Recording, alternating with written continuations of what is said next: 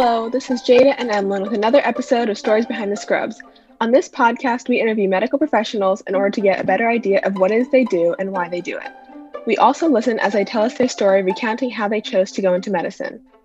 On today's episode of Stories Behind the Scrubs, we're going to be talking to pediatric oncologist Dr. Monica Gramaches. When my little brother, Brian, was 4, he was diagnosed with leukemia, and Dr. Gramaches was one of the many people who worked closely with us throughout his 4 years of treatment. Thanks to his doctors, nurses, and everyone else who worked with us, Brian is now cancer-free and in remission.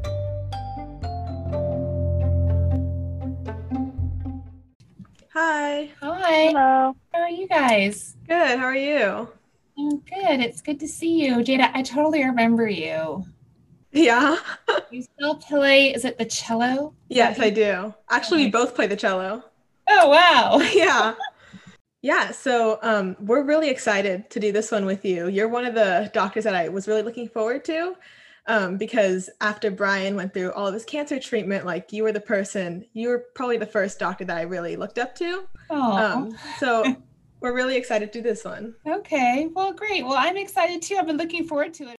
Yeah. So to start off, we just kind of want to ask, where did you go to high school and what was your high school experience like for you? Okay. Well, I'm from Houston. So I actually was born in Houston, raised here, and then kind of went away from my training and came back. So I did I went to high school in Houston. I went to St. John's. It's a private school. And I was there from 6th grade all the way through graduation. So it's a private school, a little bit intense academically, worked really hard. I don't know. I mean, I wasn't really that involved in like sports and other things. I was kind of more of like a study nerd kind of person. Was involved in some arts things, but mostly was just kind of working hard and reading and trying to place out of as many college courses as I could. So that was what my high school was like. But I still have some great friends from my high school still living in Houston that I've stayed in touch with and that have just kind of become like lifelong friends. So it was a really great experience. And outside of your studying, what were some of your interests while you were in high school?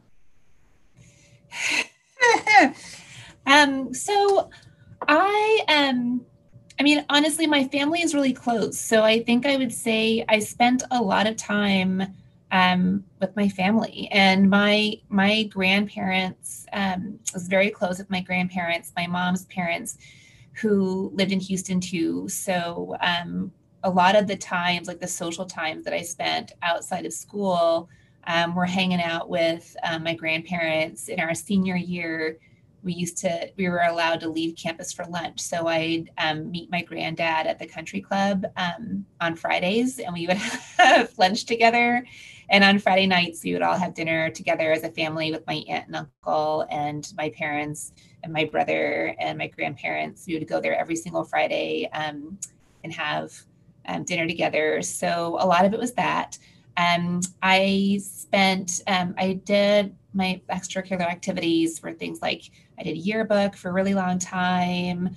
I was really interested in volunteering. Was very into the environment. I still am, but I volunteered at the Arboretum, at the Houston Arboretum, and like, mulching trails and things like that. And just hanging out with friends. I mean, I had some work experiences during high school, mostly over the summer, but I didn't work during the school year. And those were just things to kind of get experience and kind of basic entry level kind of like administrative roles, just to kind of make some money and like be able to have some spending money and like car money and things like that, which I don't know if you guys do that too, but yeah, that was mostly what I did. I think I would just say that now I am struck with how motivated and how involved high school students are these days. Like, I feel like when I was in high school, I don't know, you were like in sports or you did some other things, but now the high schoolers that I see, because sometimes people come to me because they're interested in a career in medicine, they want to know like what kind of experiences they should be having, and just the number of high school students who want to like spend time in the lab or do a research project or like, you know, shadow doctors in the hospital. I honestly never did any of that stuff. I was not thinking about what I wanted to be when I kind of was thinking about medicine very abstractly, but never to the point where I actually like sought out volunteer work as a like in medicine as a high schooler. That kind of came later when I was in medical school and kind of like when I was further along, like already kind of in the track, but not at that young age. So I'm super impressed by you guys having this podcast. It's so cool that you're doing this. And I'd love to hear more about just the podcast in general. You know, we don't have to do it now, but some other time I want to know like who you're interviewing and how you decided to do that and how long you guys have been doing it, because it's a really cool project. And I'm excited to listen to the podcast. Yeah, we can definitely attest to high school as being really competitive. You had said that the private school you went to, that there was a lot of academic competition. What was that sort of framed like? And would you say there was a sense of community, or was it pretty cutthroat? I wouldn't say it was cutthroat, but the high school that I attended has a very good reputation as a wonderful college prep kind of high school. There's a lot of intensity in the academics. The workload was really high. The expectations were pretty huge. And for me, I think it really, I look back on those years and I think it prepared me very well, particularly for my writing skills, because that's one thing I think that my high school excelled at, was preparing me for critical thinking and for writing and for analyzing literature, like reading something and being able to analyze it and then write about it critically was one skill that I feel like I really honed in high school that helped helped me a lot in my college years. And even now, just the grammar lessons that I learned then, writing skills are I think really important. And in my career now, it's a lot of what I do. I write a ton of grants and I read a ton of grants and I write a lot of papers and I read a lot of papers, and those skills kind of all were formed early in my high school years. I'd say I had a group of really great friends, and we were all we studied together. We were very friendly. I don't remember or feel like significant competition with those people, like wanting to beat them out but in grades and things like that, because I don't think, I don't know, the school didn't really pit us against each other in that way. But it was definitely, it was more like self-imposed competitiveness. Like you wanted to do well because everyone around you was so smart and so high achieving that you wanted to work hard to keep up with those people. I definitely wasn't like the smartest kid in the class, but I worked really hard. And I took some classes that kind of changed my life. I mean, the biology course that I took, I had this amazing biology AP teacher. I had her twice, one for bio 1 and one for bio 2 as a senior. And she was a large reason why I decided to go into medicine, because she was just such an amazing teacher and had this enthusiasm and love of teaching and love of science that I really got excited about. And I think that's one way I would say I owe a lot to my high school, because I think the teachers were outstanding and loved teaching, and that instilled in me a love of learning because my teachers were such fabulous. They were just really good teachers and kind of helped us think about how much fun it is to learn about, the subjects they taught, everything I took. I just like the reading that I did, and I was in languages, so I did Spanish courses, the literature, the history. It was all just, the teachers were just fabulous. So I think that made a big difference for me. Well, it seems like your high school was very good academically, but it didn't seem like you had a ton of interest in medicine in high school. So what was your plan for the future? Yeah. So, I mean, I loved science because of my science teacher, like I said. So she really gave me, and I was thinking I would want to do something in biology and science, but I really didn't know. When I was looking at colleges, I kind of looked all over. I was one of those people who wanted to go out of state. Not everyone does. Like some people want to stay close to home. I kind of wanted to leave and see something else because I lived in Texas all my life. And I just, I'd always wanted to travel and see new things. So I looked at colleges mostly in like the East Coast side and kind of South and East Coast, I guess. And I ended up going to William and Mary, which is actually a public school, but it's a very small school, or at least it was at the time. I don't know if it's a little bit bigger now, but it's in Williamsburg, Virginia.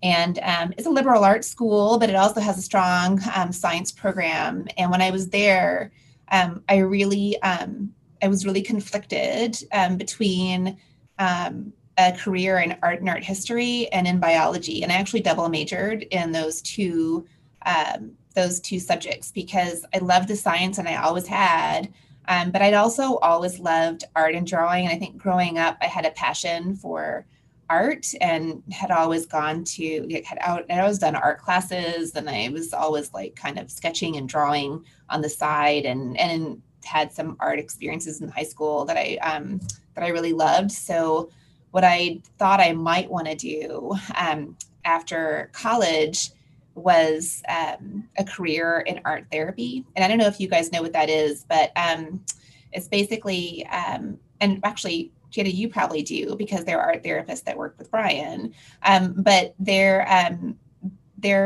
professionals who work with people. It can be elderly people, it can be people admitted to the hospital, it can be children. And as a part of therapy, they do art with those people. So they're trying to help patients be able to kind of talk about and manage and cope with their illness or their conditions through art. And there's a training program for that. So you actually do training and do an internship in art therapy. And I was thinking in my head, with my passion for art and art history and my passion for science and medicine, that maybe that would be the perfect combination of those two loves, and that I would be an art therapist. And I actually did a year. I went to Chicago for a year after college and tried out.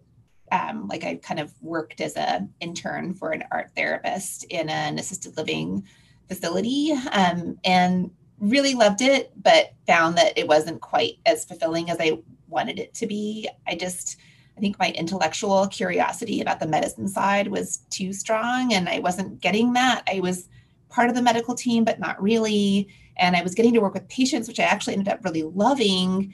But I had so many questions about like the underlying pathophysiology, what was happening and why they were the way they were, and what was kind of, what were the like undercurrents of their disease and illness. And all those questions I wasn't able to answer as an art therapy intern. So I felt like I needed more education and instruction in that area. And that's kind of when I was like, okay, I think I need to go to medical school. So I thought that was a possibility in college. So I'd taken most of my pre-med courses. I had a few I had to still take. And then when I fulfilled all the requirements, I applied to medical school. So, and the rest is history. But I still love art, but mostly now I just do art projects with my kids. I don't have an art career. That's really interesting. What would you say was the biggest transition between going to high school in Texas and going to college on the East Coast? Well, so I mentioned that I was really close with my family. So I didn't know anybody in Virginia. I didn't have any family anywhere nearby.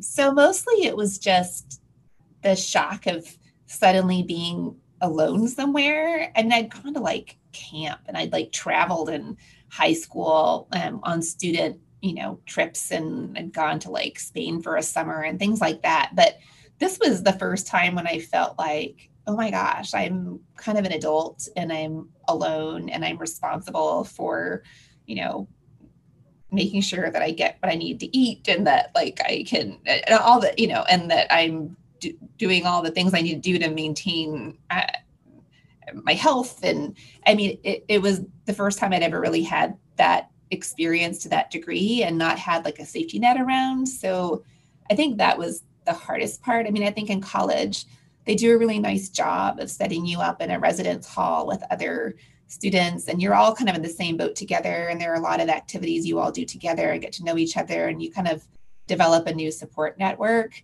But there's a huge variety in people and types of people as a freshman in college. Some people are very like homebodies and family oriented and feel very displaced in this new environment. And some people are just like super independent and just, whatever, this is like totally fine. And there's just a huge divergence of interests and like in personalities. And I think for me, I'd come from a place where there was diversity, but everyone was very academically minded. And all my friends had been very focused on, doing as best as you can in school and studying hard and like excelling and all those things. And then in college, there were people like that, but there were also people who were like not at all like that, and kind of trying to find a balance in this new environment of friends that I was meeting and people that I was living with and working with, and figuring out how to really do what I needed to do, but also kind of develop a new social circle. And like, it took a little while, I think, for me to kind of find the balance that was right for me. But the friends that I was around were very different. And I think it ended up being a good thing, and kind of in broadening my horizons more and helping me, understand different kinds of people and how they operated. It was great in the end, but it was an adjustment, just that change. And then just the level. I mean, I think my high school, the classes that I had, a lot of them were college level. So the work wasn't as much of a transition, like the type of classes I was taking and the academic intensity. I could handle that. I felt like that was pretty, but it was just different in the structure, like a lot of big lecture classes that I wasn't used to, because I had always had small classes of like 18 students. I'd never been in a big lecture hall before. And that was very different. Just some differences in the structure and just the largeness of the campus and navigating when, just kind of living in a new place. It was my first experience learning a new city and living in a new place. So a lot of adjustment, but it ended up being a great time. And I made, again, some lifelong friends in college, and took some great classes that prepared me for medical school. So I went to college in a small town, so that was kind of nice. I think if I was in a really big, like metropolitan city, it would have been even more overwhelming, but it was a really small little kind of quaint little town. It's where Colonial Williamsburg is. So there's some touristy stuff, but it's not a very overwhelming city. It's pretty easy to get to know. There were only like 3 restaurants. It wasn't like there was a lot to do or learn. But yeah, no, it was overall, it was really good. Yeah, I can imagine the transition from being surrounded by family and all like your friends in high school is very different going into college with all these new people and less family around. But aside from the differences, what would you say was similar to high school, or what skills did you have in high school that you carried over to college that really helped you be successful? Yeah, so I think the writing, which I mentioned before, is one big thing. I knew how to write a paper. I knew how to structure a critical review. I knew, how to write a nice introduction. I knew kind of, how to formulate a paragraph with an intro sentence and a conclusion sentence. I knew how to pick out from what I was reading what were the important points and be able to write about that. So when I was like, a lot of my art history courses had some very like writing intensive elements. I had to write, like 20, 30 page papers. And I think I would have been completely overwhelmed by that if I hadn't had the foundation in writing that I'd had. So that was a huge help for sure. Aside from that, I mean, I never took math in college because I placed out of it. So I never had to, I took like calculus BC in high school and never had to take a math course. So that I've never used calculus since. And the last time I took math was in high school. So that was that. So it was really mostly the writing, and then just I think one of the key things was just my passion for science and love of biology, and I think that really took me a long way, because I knew to seek out classes that were in and I had a strong foundation in the sciences because I'd taken so much chem and physics and biology. So that helped prepare me well for the chemistry and the physics and bio that I took in college, which were, some of them were pretty difficult courses, but I feel like I had a strong foundation in those. So that helped me too. But largely, I think what I would say most helped, aside from the writing, is that having good study habits. Like, I feel like I learned that in high school because I had to, but I also was surrounded by people who studied. And that helped me because I had good habits already. Like I mean, it sounds silly, but like I knew that for me to I knew what my effective studying environment was. I knew that I couldn't have loud music playing. I knew that I had to be at a desk. I knew that I had to have snacks. I knew how to study for hours, and I could do it because I'd done it in high school. So I was kind of prepared for that. But I think a lot of people who go to college who don't have that kind of training in high school or those habits have a hard time figuring out when they're completely on their own and they don't have a parent like hovering over them, like, have you done this? Have you done this? That, it's harder for them to adjust to the study habits. But I feel like that's something that high school really gave me. So I was prepared for that. So you had said that it took you a year in Chicago to really decide that you wanted to go to medical school. What was your MCAT experience and how did you prepare for it? Oh, the MCAT test?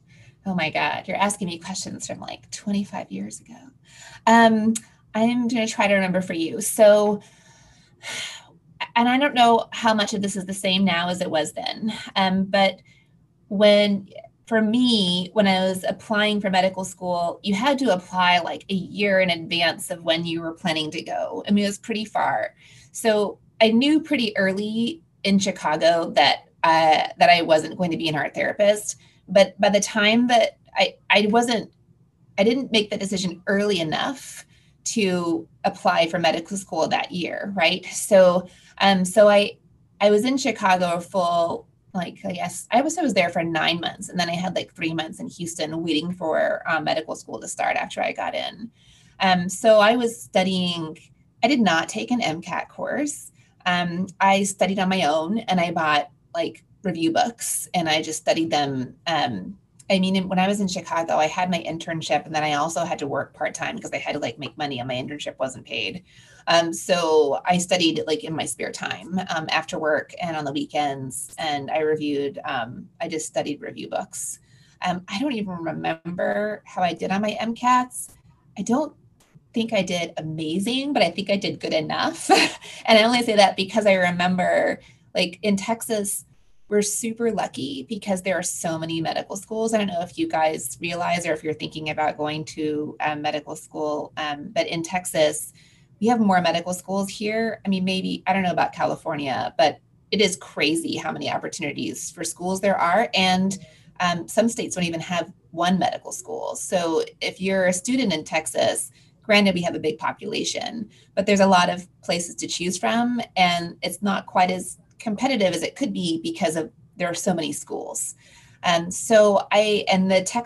UT system is like one application, which is also really nice because you don't have to apply to each of I think when I was applying, there were like 6 schools. I don't know how many there are now, like 8, 9, something like that, crazy.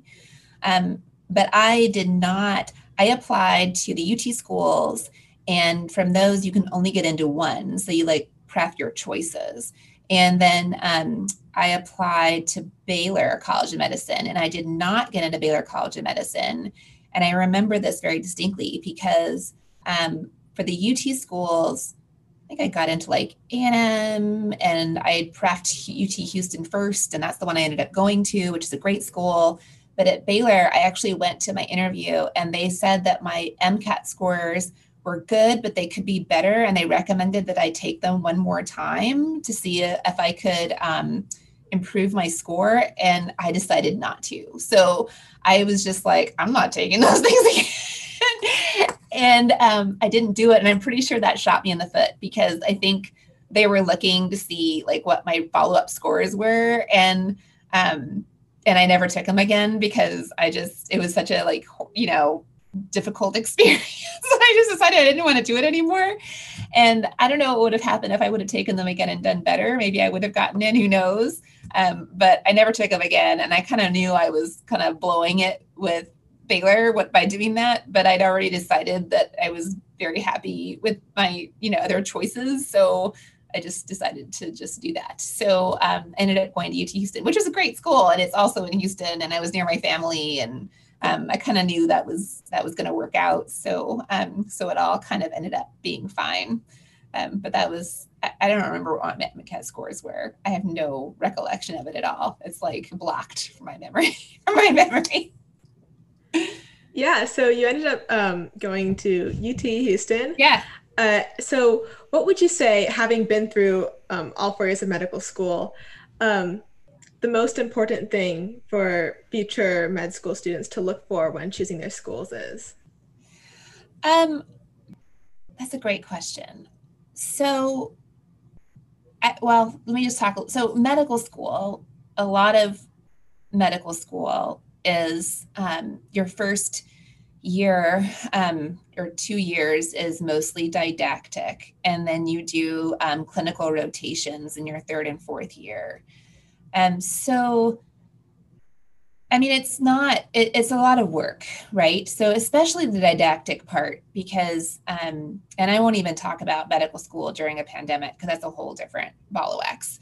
But the didactic part, whether you're in person or you're watching the courses on Zoom, there's a lot of studying, there's a lot of memorization, and you do have these step exams that you have to pass to kind of be competitive for residency. And some of it depends on what kind of residency you want to do, like what kind of doctor you want to be. But you don't really usually know that going in your first year. So you want to study hard to do the best you can in your courses and excel at your steps, because if you do decide you want to do like dermatology or interventional radiology, which are like really competitive residencies, you want to have the scores and grades to be able to get into those programs, right? So I'd say it can be intense, especially like in the first couple of years. I would look for, and I'm so far from medical school, you guys, that I think I don't know a lot about how medical schools are structured these days, honestly. But one thing that I've noticed that they have now that I didn't have, at least UT and Baylor do, is early clinical experiences. Because when I was in medical school, I had 2 years of being in lectures and just pure didactics. And it was really hard to remember for me why I decided to go into medicine, because it was so grueling and the hours were so long and there was so much memorization, and I was never seeing patients, and I wasn't shadowing doctors or anything. I was just like in lectures and lab practicals and just, trying to assimilate this huge amount of information. And I think it was hard for me to remember like the reasons why I was doing medicine, because I wasn't getting to experience the joys of actual like patient care and interaction. So that for me was hard as a medical student. But now, at least UT now and Baylor now do these early integration of patient care, where they set you up and partner you with the physician that you shadow even beginning in your first year, and you're with them in their clinics and when they see patients. And that experience, I think, is huge, because it helps you remember why you're doing what you're doing.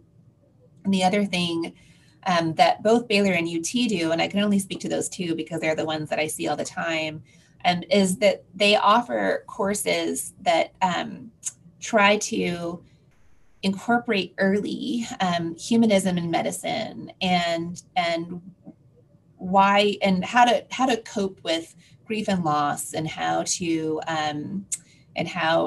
find the kind of the awe in medicine. And there's a course that I actually help facilitate called Healer's Art, which is a course that was developed in San Francisco by a woman by the name of Naomi Remen. And it's taught in medical schools all over the country.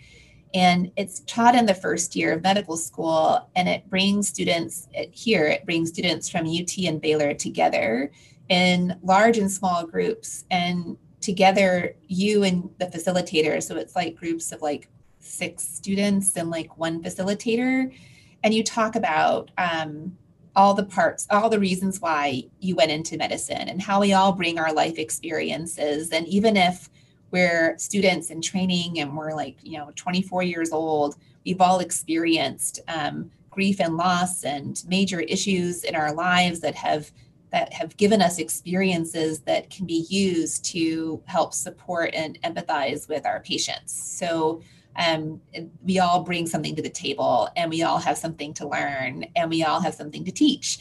And so I think with that course, and then kind of we go through like a couple of sessions on like how to cope with grief and loss in medicine when a patient dies or when a patient is sick.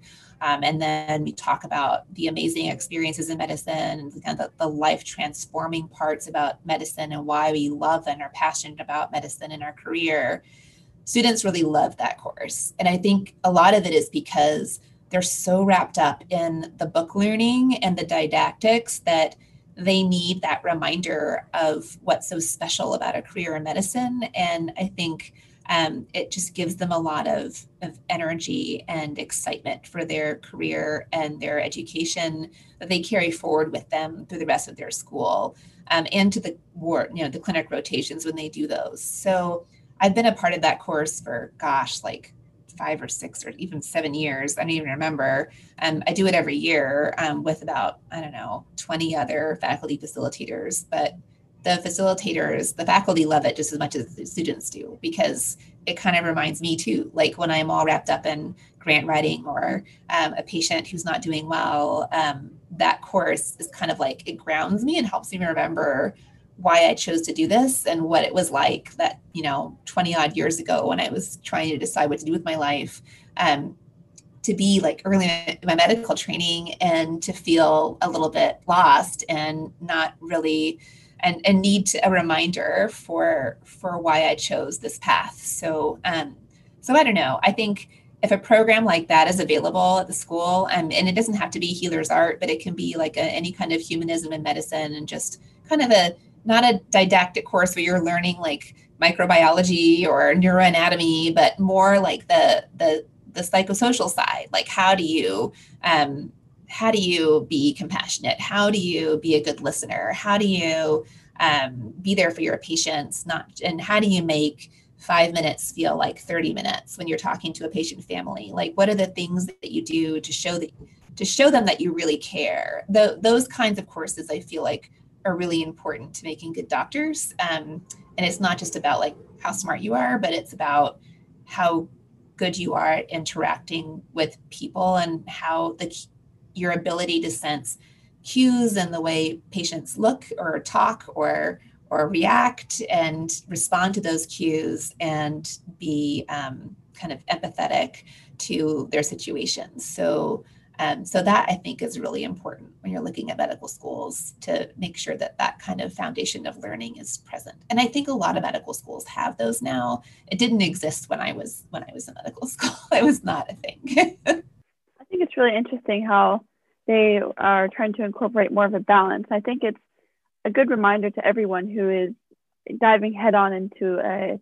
certain field or a career path to kind of take a step back and look at it at a wider perspective. So we know medical school is often a really stressful experience, or it certainly can be with all the learning that needs to be accomplished. How did you manage your stress and your time? Yeah, probably not super well. I had friends that I studied with, again, like study habits, building those habits early, super important, even in high school. But I think again, like you guys now developing good habits early, knowing what works for you and what your environment is that you learn best in. Do you need like some quiet music playing? Do you need white noise? Do you need silence? Do you need, are you a note card learner, or do you write everything down? I mean, I used to be a person, and I still am, where if I write it down for myself, even if it's just like writing the same thing I'm reading, for some reason, writing it down helps it stick in my head better than just reading alone. And just kind of what your best ways of learning and memorizing are. Everyone learns differently. So figuring that out early is really important, and will help establish habits that you'll take with you throughout all your education. So I think, in medical school, I probably didn't give myself enough downtime as I should have. I mean, now as like a 45-year-old woman, like I know that exercising for me goes a long way. And when I work out and exercise, it revitalizes me, it gives me more energy, my mood is improved. Like it just helps in so many ways. It clarifies my head. Like I can think more clearly, and I'm much more effective. And I did not really develop that habit until, I don't know, maybe I had kids. So like 10 years ago, maybe. But if I were more physically active in medical school and college, it would have really helped me. And I just didn't figure that out until much later in my life. So I don't know. I think learning those things about you that kind of help, like the healthy, positive behaviors as early as you can, figuring out those things is really helpful. I don't think I was quite as active in medical school as I should have been. I think I was pretty lazy and mostly just like studied and like laid around and like ate food that wasn't very good for me. So I look back at that time and I'm like, oh, I was really not very healthy then. But it all worked out. I mean, honestly, and totally frankly, it's important to get into medical school. I don't think it matters what medical school you go to. And what really matters, I think, more is your residency and your fellowship and where you end up going. And I guess, if you want to do really competitive residency, then you have to do really well in medical school. But it doesn't necessarily matter which medical school you go to, because honestly, just getting into medical school is hard because it's just a competitive process. Don't worry about too much where you're going, as long as they have what you need, and the support that I was talking about. And then focused your energy on picking the right residency for you. So, going through your steps, making the grades you need to get into a good residency program. Because I think what really made me into the pediatrician and pediatric oncologist that I am today was my residency and my fellowship, much more so than anything that happened in medical school, or even college. Like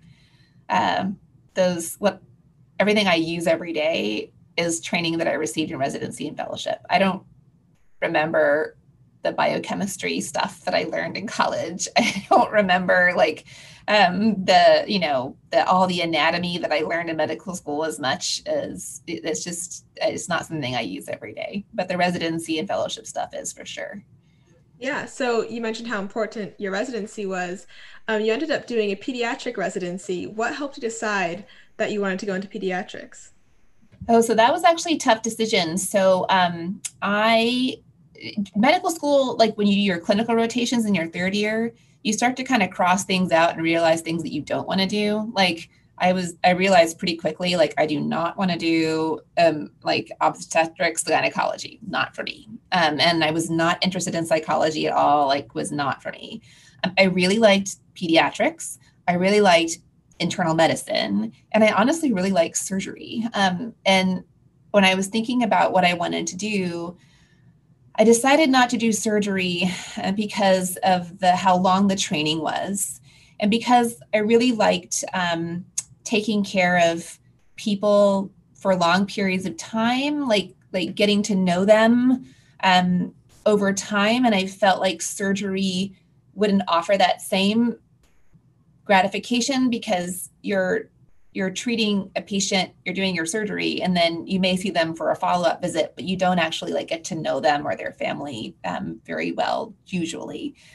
So I interviewed for both med peds and peds residency because I was thinking for a while I wanted to do internal medicine pediatrics. And in the end, I decided, what I liked, I really liked families and working with kids and families. And I probably could have gone into internal medicine and been very happy. And internal medicine, there are fewer residency programs, or there were.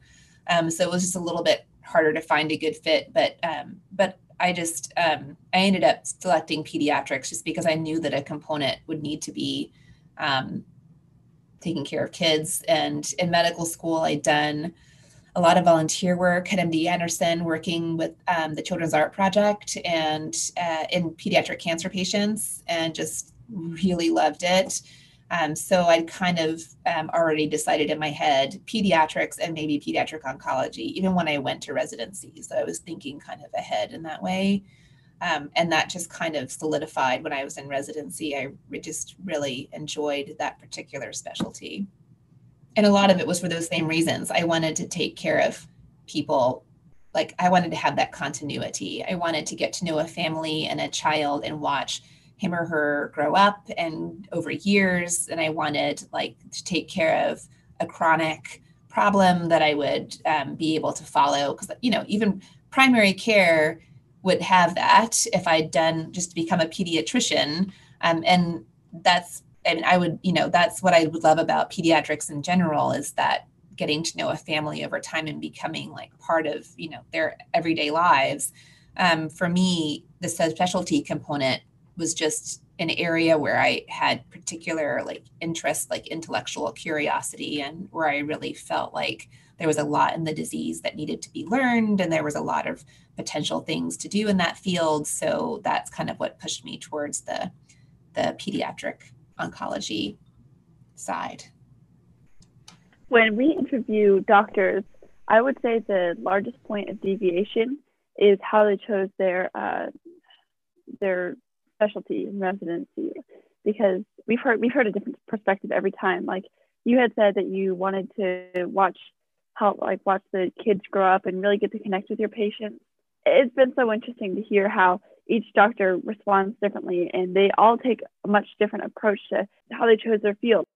Well, I would say too, with pediatrics, and the reason why I like it is because when you're recommending a treatment for a child, most parents are very invested in the health of their child, and that child does not have chronic bad behaviors that you need. I mean, they're not, they don't smoke. They don't drink a lot. They don't lay around and, not do anything. They're pretty, kids are pretty active. They don't have a lot of underlying chronic problems, and parents are very invested in the health of their child. So if you recommend a treatment, most parents are okay, yes, I will give antibiotics to my child, or yes, I will do that treatment that you recommend, because they want their children to be healthy. With adults, you have problems where a lot of it's hard to change people's behaviors, right? So with adults, I think what doctors who treat adults struggle with is that you recommend a treatment or you recommend a behavioral modification, and it's really hard for people to change. If they've been doing something for a long time, it's hard to quit smoking. It's hard to start exercising. It's hard to change your daily habits. And a lot of adult patients, have a lot of underlying chronic conditions that are hard to modify. And they may not, they have priorities, they have work, so they can't make their appointments. Their schedules are difficult. With children, that's one part about pediatrics that I like, is that we don't often struggle with convincing people to fulfill our recommendations for treatment in pediatrics.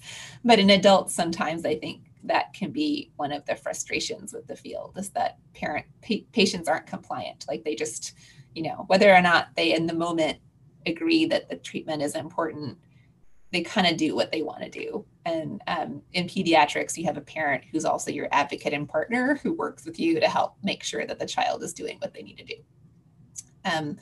So for pediatric oncology, So when I knew I was, when I was in residency and I knew I had an interest in pediatric oncology, I was specifically looking at specialty. Well, I knew I wanted to subspecialize. And I think that's the first thing that you figure out in your residency, because there are two big avenues. One is primary care and one is subspecialization. And in primary care, you guys know, you have had pediatricians, I'm sure. They are like a part of your family. You get to know them super well. They see you every year for your well child checks, and then when you're sick too. And being a pediatrician, I think, is hugely rewarding in so many ways, because you get to watch kids grow up, and it's super cool and fun. And I think there are a lot of things about pediatrics I really like, and things that I really enjoyed when I had my kind of my clinic in residency, because you have your clinic as a resident where you take care of patients the 3 years that you're in residency.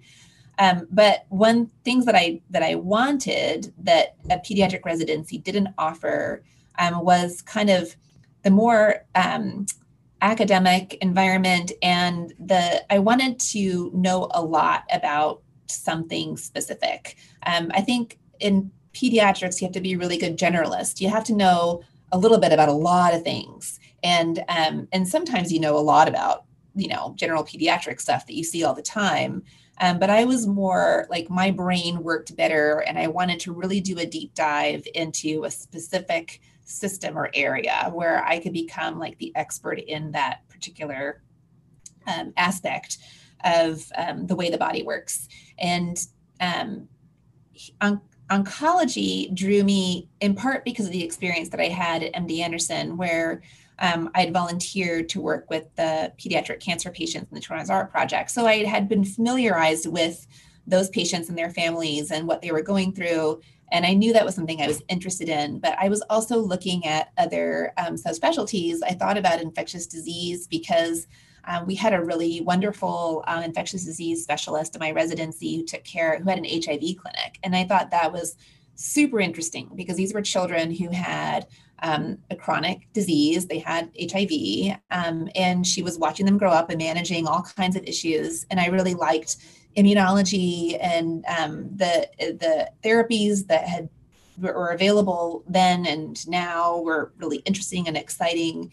So I thought about that as a career. I thought about renal. I thought about different things. But what I realized was that in HEMONC, even though I was mostly interested in treating cancer, but the patients who have hematologic oncologic diagnoses often have diseases. Their diseases often involve other systems. So you end up getting a little bit of infectious disease, a little bit of renal, a little bit of GI, all those different subspecialties. These patients, because they have like this multi-systemic disease and they're immunosuppressed, they often have other problems that involve other organ systems. So it was a really interesting, the cancer was a really interesting disease to me, just in general, because the story of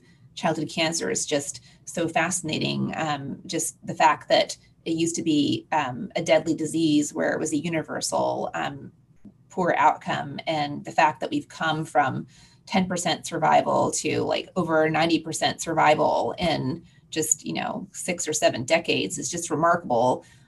So, that in alone was just super fascinating to me. But I also liked that the multidisciplinary aspect of it, that when I was taking care of a child who had cancer, I'd be working closely with the pharmacy team and the renal team and the GI team and the ID team, and that there were a lot of consulting services that we often worked with because the patients had multi-system involvement, or they had other problems that required specialty care. So I've always really liked working in teams. I'm just more of a team-based person. I feel like collaboration helps me provide better care when I work with others. So that part of it was really attractive to me. And one of the things I like about oncology is working as part of a team. And working with other specialists to manage patients. So I think that part of it was also very attractive. I mean, when you're a hematologist oncologist, for pediatrics, you get trained in both hematology and oncology. I've always leaned more towards oncology ever since, I did my fellowship. It's always been kind of my personal area of interest. And now I've even kind of specialized even more, and I'm more focused on survivorship than, leukemia, but also survivorship now than I am with like solid tumors and other things. So I think as my career has developed, I've just become more, even more specialized. Yeah, well, I think the story of childhood leukemia is, of course, always very interesting. And I'm always interested to read more and learn more about kind of the history and how we went from such a low number of survivors to almost 90% of survivors for childhood cancers, especially for leukemia, which is what Brian had. And that whole story always means a lot to me and, of course, my family.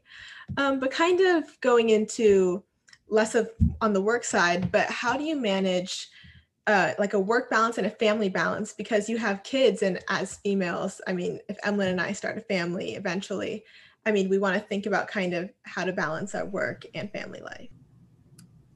Yeah, I mean, I think that's a constant challenge. I mean, I'm getting better at it over time, honestly, Jada. I mean, I think it's hard. Before I had kids, life was very different. It's not shocking to hear that, probably, but not just in terms of how like my day was made up, because I remember before I had kids, my husband and I are both in academics. He's an architect, so he's a professor of architecture at University of Houston, but he also is very like academically focused. So before we had kids, we would like set aside our weekends and say, okay, we're going to work one day and we're going to, play the other day. And we would spend like all day Saturday or all day Sunday, one of the 2 days, working on papers we were writing or like grants we were writing or other things. And the other day we do something fun, like we go to the park or to a museum or something. And when we had kids, that totally changed, right? Because then you have other responsibilities in the weekends and you don't have this freedom to say, I'm going to work today, because then your spouse has to take on all the childcare duties. Right. So I think it changed my productivity, but it kind of forced me to manage my productivity a different way. And I think for me, what helped was being predominantly a researcher, because if I were predominantly a clinician, like seeing patients in a clinic, then I would have a schedule every day where, patients are scheduled to see me, or I have obligations in the hospital to take care of patients, and my schedule will be much less flexible. But as a researcher, you have some flexibility in your schedule that lets you have some time during the day if you want to do, if you need to take your child to the doctor, or if you need to go to see the school play, I can make up that time later. So I can, let's say my day-to-day as an academic researcher, I know I have to finish writing a paper, I have a grant that I'm working on, I have some data that I need to analyze, but my kid is in a play at school and it's at like noon. So being a researcher, I have the flexibility to leave my office during the day, go to the event, and then come back, and knowing that 2 hours that I lost, I can make up later after he or she goes to bed, and I can finish writing that paper or analyzing those data. I can make up that time on the weekend during naps or time I set aside. Now my kids are a little older, so it's a little easier because they have other interests. Like my son wants to spend 2 hours building a Lego. Okay, great. Like then I'll get to do some work. But I think just finding and managing that time and being flexible about when you do the work you need to do, for me has been really helpful. And being a researcher has given me that flexibility that's let me kind of maintain some semblance of productivity even after I have kids. I think the other factor I would think about is just psychologically, just in the field that I'm in, taking care of children with cancer. I think I had to manage my own ability to cope with illness after I had children, because before I had kids, I mean, while I, certainly sympathized with what parents were going through, and and tried very hard to help them walk that difficult path of a diagnosis and treatment for cancer. I think when I had children of my own, that became much harder because it's hard not to personalize those experiences and think about what they would mean if they happened to you, right? So for that, I think after I had kids, I relied much more on my colleagues who also have school-aged children, and kind of really we developed a group of women who are all in balancing research and clinic careers, and we started meeting once a month and sharing with each other what our struggles have been and also our successes, and just kind of relied on each other as a support network. And that really helped a lot, just to kind of have someone else to talk to about those kinds of struggles and outcomes that weren't what we wanted with our patient care, but also with our research careers. And I think that really made a difference for me, having that network of support, especially after I had kids, because that's kind of when it became harder. And it was harder for me to share with my spouse, because as an architect, he doesn't have that same perspective. So, in what I was seeing day to day, I think it really takes someone who's also an oncologist treating children with cancer to really understand how hard it is sometimes to take care of kids who are sick when you have kids yourself, and how precious life is and how much you cherish your children, and you have a much deeper understanding of what these parents must be going through, even if you haven't experienced it yourself. So I think that that part also changed a lot for me after I had kids. We're just going to wrap up the interview with one last question, really briefly. What's a day in your life like? Just what's a normal day as a pediatric oncologist researcher like? Okay, so I have a pretty good routine. I get up in the morning usually around 6.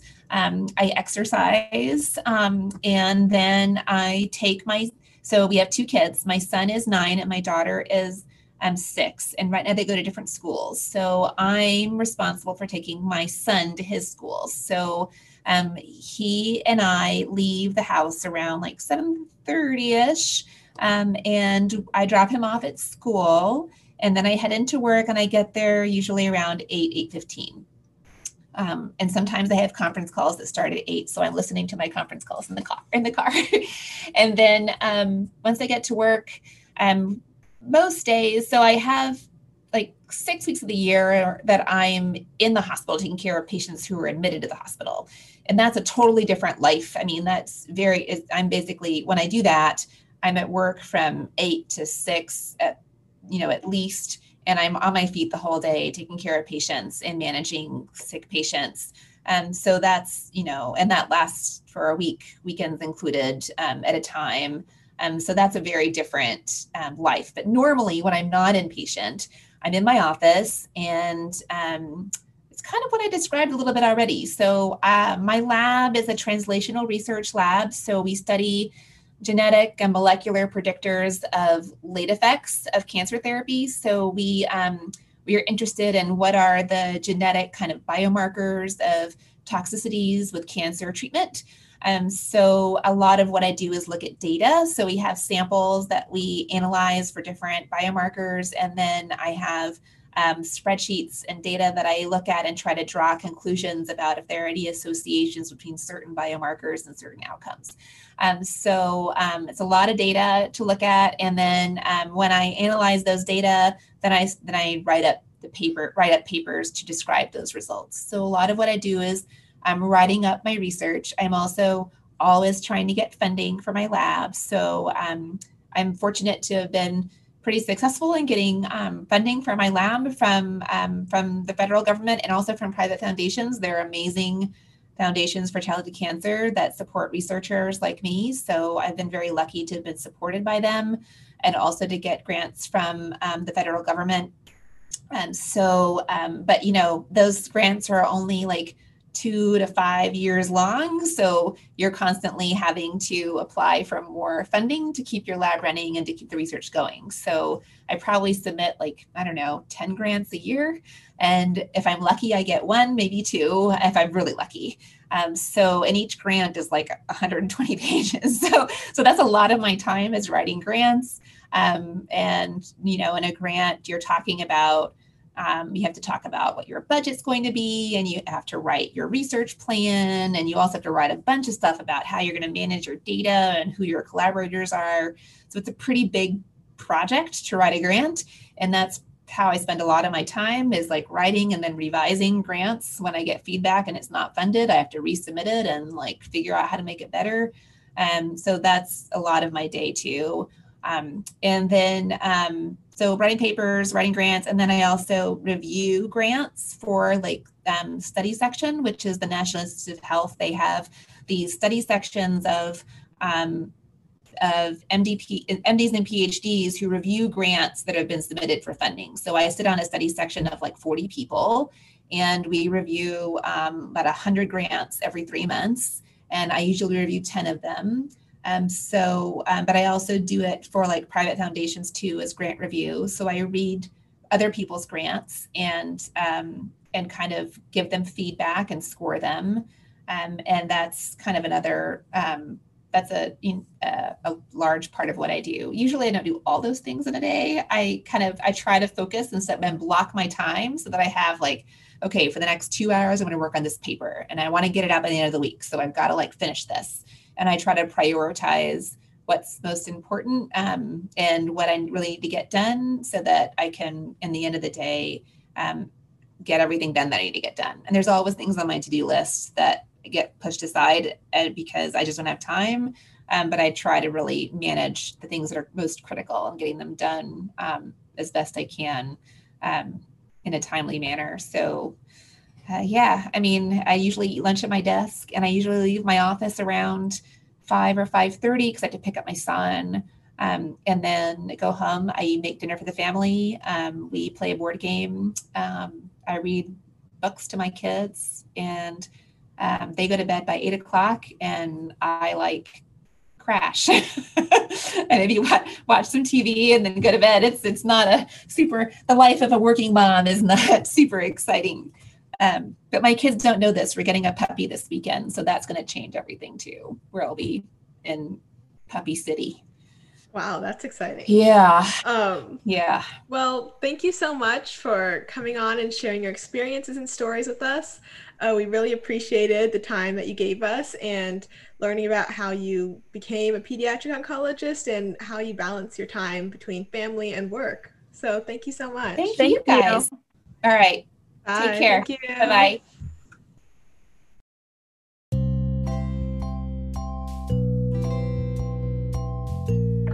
Thank you so much for listening to this episode of Stories Behind the Scrubs. If you haven't already listened to the last episode with breast imaging radiologist Dr. Toma Omofoye, set aside some time to check that out.